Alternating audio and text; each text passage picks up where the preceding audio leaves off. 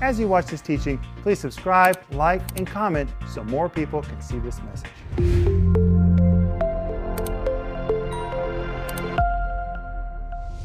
Welcome to Home Group. My name is Rick Renner, and tonight I'm here with Sister Denise Renner. Just the two of us tonight. Hey, Denise. Hi, Rick. I'm glad to be with you. You look good in your green. Well, thank you, honey. And your enormous earrings. Yes, I have a friend. She designed those. Well, you look really good, and I like them. Thank you, Rick. But Denise, we're here tonight, just you and me.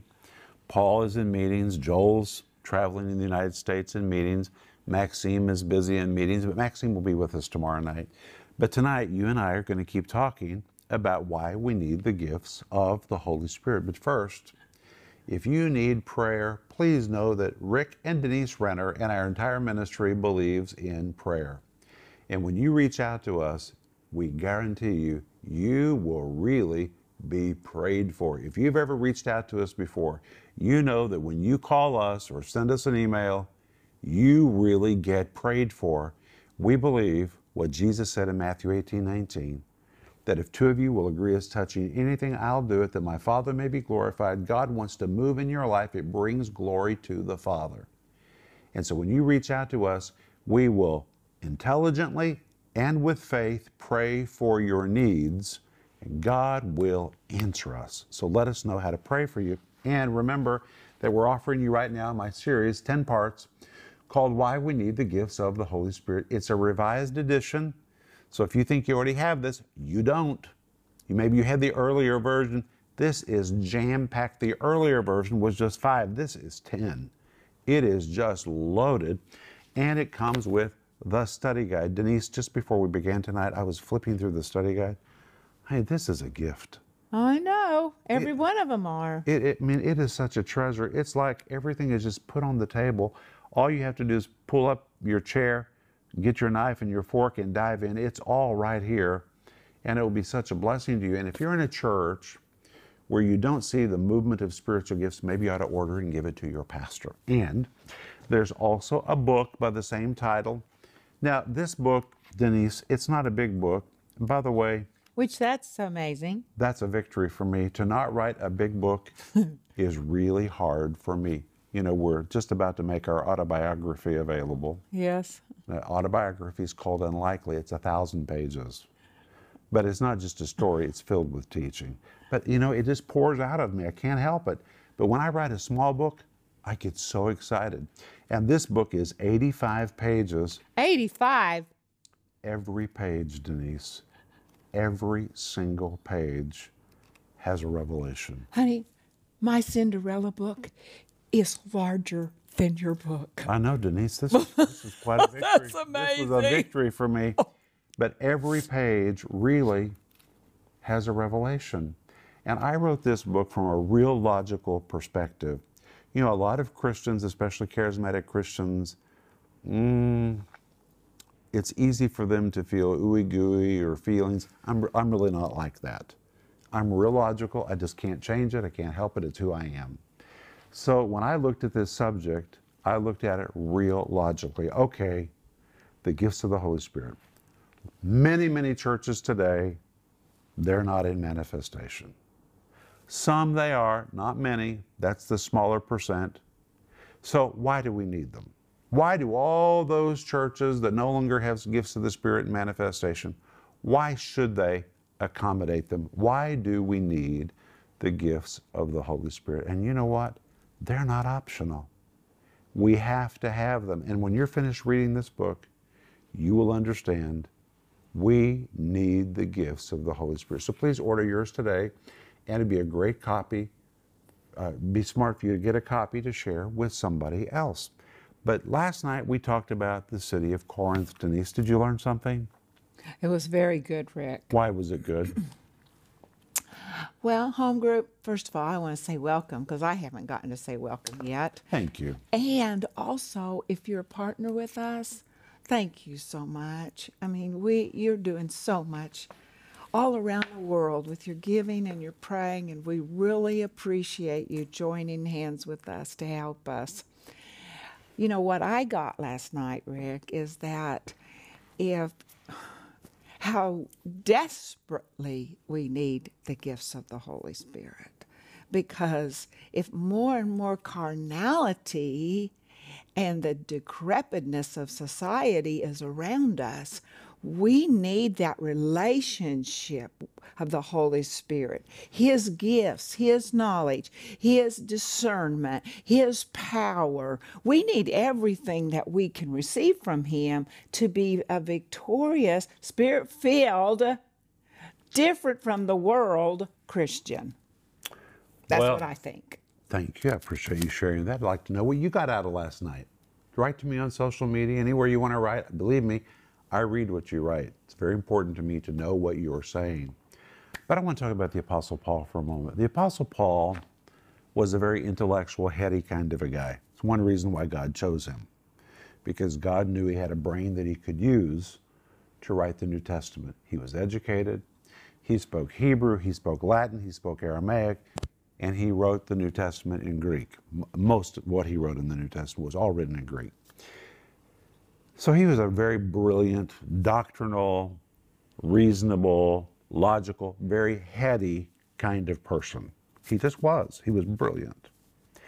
And when he came to Athens, he found himself in a very heady environment.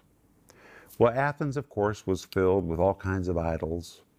In fact, it was written that it was more likely to meet a god in Athens than to meet a person, because there were idols everywhere you went in the city of Athens. But when Paul came there, he found himself in the central marketplace where he was arguing and debating with the Athenians, who were philosophers, they were educators, they were mathematicians, they were scientists, they were very brilliant, and Paul easily moved into his head. That was easy for him. That was comfortable territory for Paul to do something very heady. He found himself in front of the Areopagus, which was the Supreme Court of Greece at that time. And in front of the Areopagus, he debated. He moved into his head. Well, in Athens, he was dealing with intellectuals. And so he moved into the head realm, and he made a mistake. There was nothing supernatural in Athens. He did not make room for signs and wonders. Didn't happen. He just tried to convince them with his mind. And because of that, he had very little fruit. You know, it's really hard to argue with intellectuals because they always have something else to say. They always have another angle. They always have a reason to question what you're saying. And it was mind against mind, thought against thought. And the Bible says a few were converted, including one Areopagite, one member of the Supreme Court there was converted. But Paul's fruit was very minimal. Brain power is good, but brain power is not enough. When Paul walked out of Athens, he was despondent. By the way, you can read all of this in my book called The Will of God, The Key to Your Success. You should order that book. But when he left Athens, he was very despondent because he felt he had flopped in Athens. What did he do wrong in Athens? He gave his best. He gave the best arguments you can give, and he did. He truly did. But brain power is not enough. And unfortunately, much of the church today is functioning in brain power. And I have this own tendency in my life. I can just float into my head and stay there. I have to really work on making room for the Holy Spirit. I'm just being honest with you. So Paul's walking from Athens to Corinth. It's a long, windy road along the sea. And on his way to Corinth, he's thinking about his flop in Athens. What did I do wrong? He's thinking about it. Well, I didn't make room for the Holy Spirit. My arguments were good, but there was no supernatural proof to back up what I was saying. So when you come to 1 Corinthians chapter 2, verse 1, Paul describes his thoughts. Listen to what he says. Verse 1, and I, brethren, when I came to you, he's talking to the Corinthians, and the frame of mind he was in when he walked into their city for the first time. When I came to you, came not with excellency of speech or wisdom, declaring unto you the testimony of God. Well, Denise, excellency of speech and sophistication is what he had done in Athens. Now as he walks into Corinth, he's thinking, I'm not going to repeat what I just did in Athens. It did not work. It was a flop. So now he comes into Corinth and he says, I'm not going to do what I did in Athens. I'm not going to come with excellency of speech or show my great wisdom to declare the testimony of God. Verse 2, for I determined. He made a decision. We're not going to do brain power alone. I determined not to know anything among you save Jesus Christ and him crucified. Look at verse 3. And I was with you in weakness and in fear and much trembling. Verse 4, and my speech and my preaching was not with enticing words of man's wisdom, but in a demonstration of the Spirit and of power, that your faith should not stand in the wisdom of men, but in the power of God. Why was he in weakness and in fear and in much trembling? And I can tell you, I can tell you why.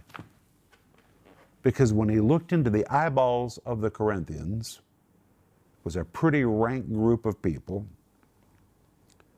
a city filled with all kinds of paganism and all kinds of supernatural activity. And Paul's temptation was to gravitate into his head. I'm just going to prove to them with an argument that they're wrong and I'm right and the gospel is true. That was his temptation. But he determined he would not do it. Instead, he said, I'm going to come with a demonstration of the Spirit and of power, that their faith should not stand in my wisdom, in the wisdom of men, but in the power of God. So Paul's standing there looking into their eyes. Everything in his natural character is being jerked back into his brain to do what he does. But he said, no, I'm not going to do it. He begins trembling, shaking. God, if you don't show up, I'm in trouble. I've already determined I'm not going to go back to what I was doing. God, I'm depending on you. He entered into a new place. He accommodated space for God to move. He said that your faith should not stand in the wisdom of men, but in the power of God. And he said, listen to this, verse 4, my speech and my preaching was not with enticing words of man's wisdom, but in a demonstration of the Spirit and the power. I want to read to you what that word demonstration means. Are you ready for this, Denise? Mm-hmm. It is a Greek word, apodexos. It means to point at something, to draw attention to a thing, to show off, to demonstrate, or to display. He said, I made room for the power of God to show up and to show off.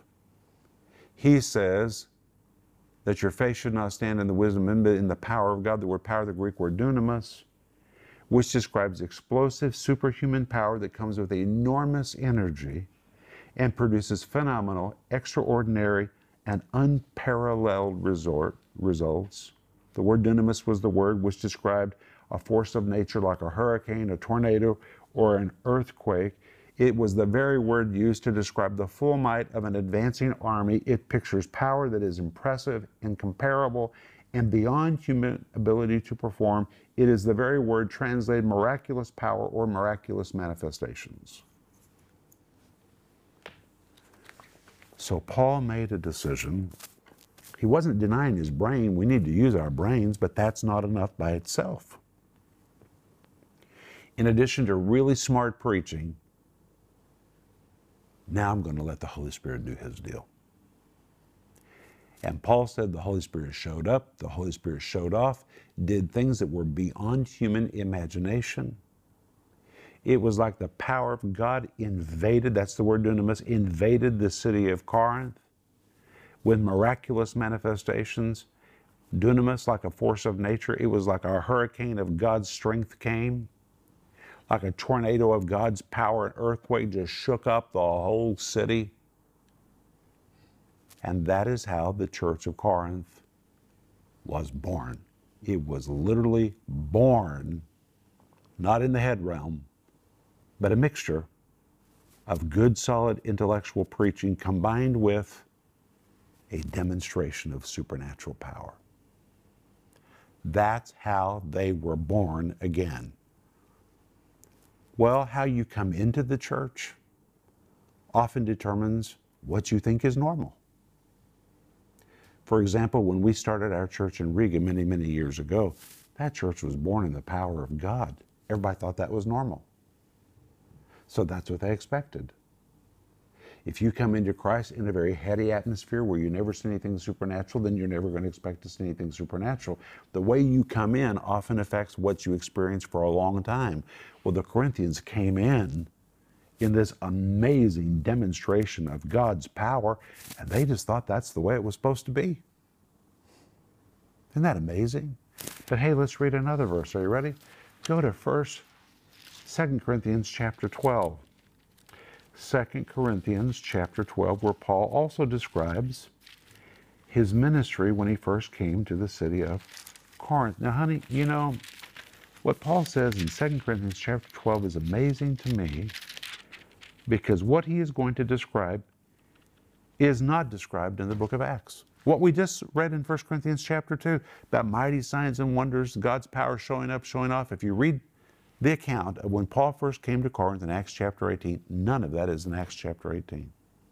Which means everything that happened is not recorded in Acts, the book of Acts. There's just not enough space. There was so much happening. But Paul tells what happened.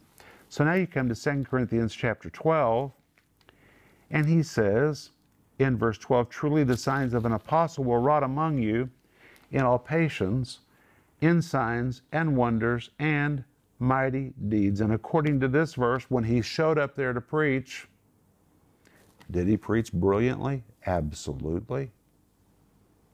All you have to do is read Paul's writings. He couldn't help but be brilliant. He was brilliant. That was his style. That's what he did.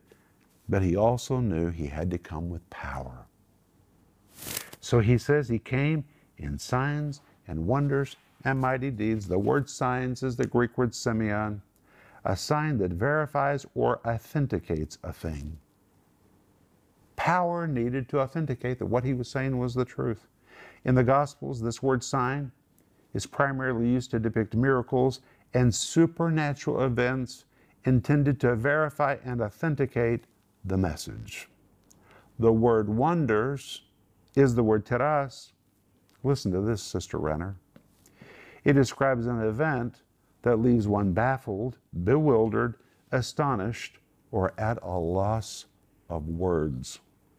It depicts the shock, surprise, or astonishment felt by bystanders who observed events that were contrary to the course of nature, miraculous events that left spectators speechless and shocked, baffled, taken back, stunned, and in a state of wonder.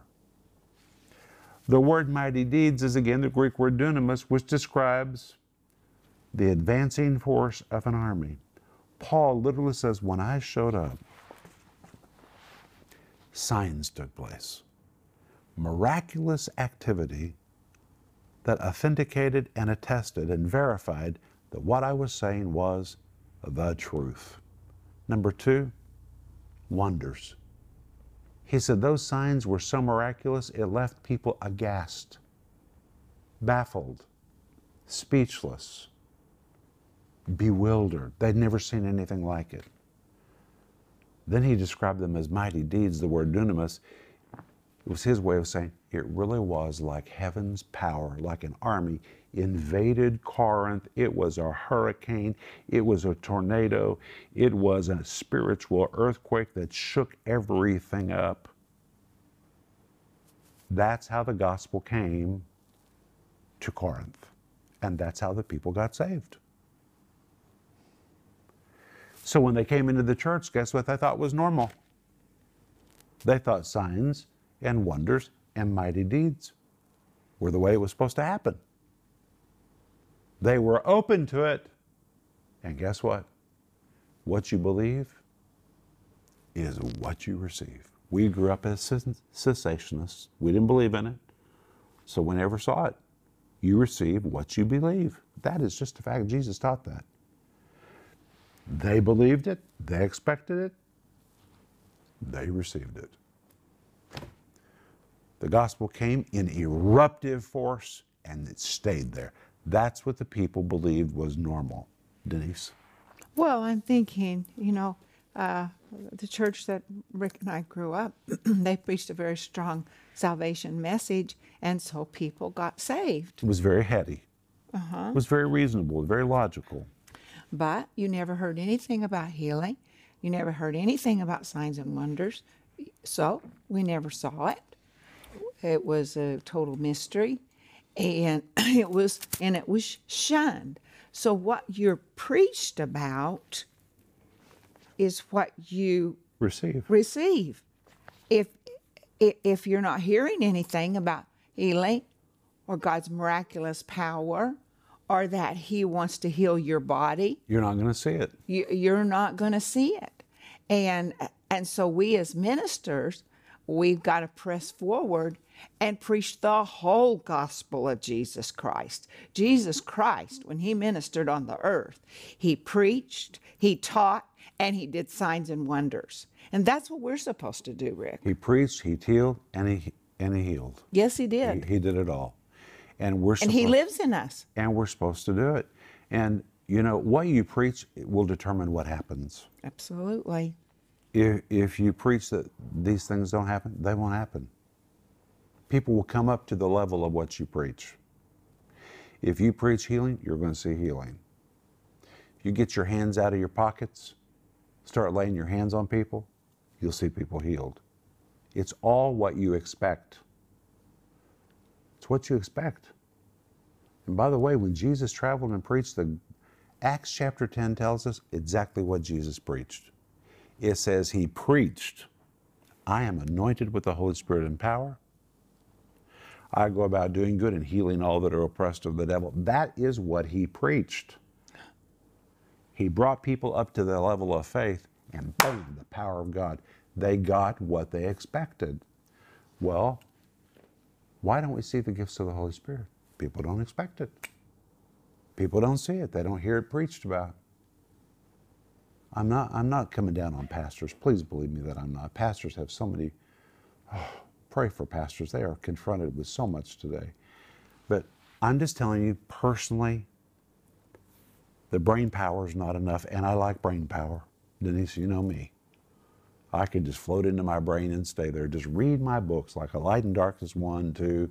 Read all my books. I mean, there's a lot of intellectual meat in my books. And that's really needed. We have brains. They need to be fed. But our spirits are crying out to see things.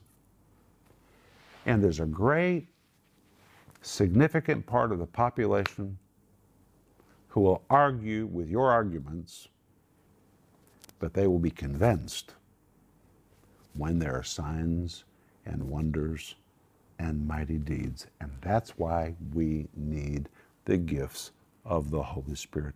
Without them, we're lacking the verification that we need. The Holy Spirit comes to show up and to show off and to verify, to authenticate God's truth to us. We need the gifts of the Holy Spirit. You've been trying to share Christ with somebody that's not listening to you? Let a miracle happen in front of them. Suddenly, they will throw their shoulders back and hold their heads high, and they're going to want to hear what you have to say. The gifts of the Holy Spirit do what we cannot do. Do your part, but let the Holy Spirit do His part too. We need the gifts of the Holy Spirit. So order this, order the series, order the book. Most importantly, make room so the Holy Spirit can do His part that He wants to do to help you and to help your church. Can I just give something really practical? Sure. If you're not used to this, really talking to the Holy Spirit, listening to Him, just take some time in your day, 10 minutes, to just sit there. 1 minute is a good start. It takes me longer than 1 minute to sit there. Maybe have a pen in your hand and paper and just say, Holy Spirit, I'm going to sit here and I'm going to listen. And it might take you a while to get all the worries and all the cares out of your mind and to hear Him. But if you give Him room, He will speak to you. Amen. And also, Rick, little children. I've seen it in little children. They have their classes, and the teacher says, let's all be quiet and let's listen to the Holy Spirit. And little children will say, and they'll say, what did you hear? And little children will say, I heard him say that he loves me. A little child 5 years old can hear him. We can hear him. Well, we're out of time, but we're going to be back tomorrow night. Tomorrow night, Maxime will be with us. And we're going to continue looking at the gifts of the Holy Spirit and why we need them. And if you know anybody that's interested in this subject, tell them to tune in and join us for home group. But sleep well. We'll see you tomorrow night. Bye-bye. If you enjoyed that teaching, please like, subscribe, and comment so more people can see it.